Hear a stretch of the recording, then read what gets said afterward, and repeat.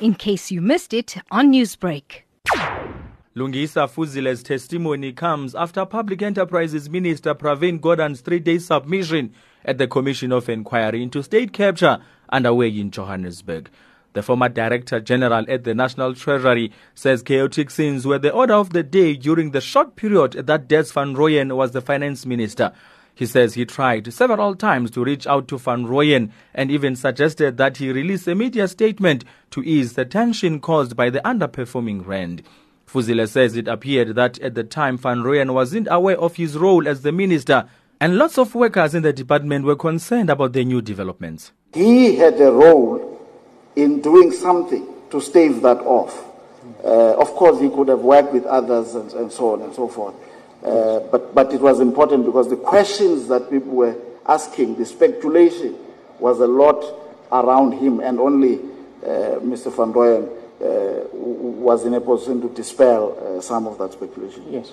Lungisa Fuzile also told the commission there was no way he would bend over backwards for what he termed bullying from the former finance minister Des van Rooyen in December 2015. Apparently, Van Rooyen had started demanding that he be given a handover report of the department, something that Fuzile says he refused to do as it was not his role as the Director General of the department, saying that he should be asking such from his predecessor Nhlanhla Nene. Fuzile says he chose to stick to the rules and regulations of good governance, avoiding a situation where enforcement of power continues to be exerted on directors of National Treasury and thus advance state capture. However, he says he didn't get to compile a handover report as Van Rooyen was later moved to Guptas. You know, in essence, strictly speaking, he was asking me to do him a favor. Now, you don't say do me a favor on my terms.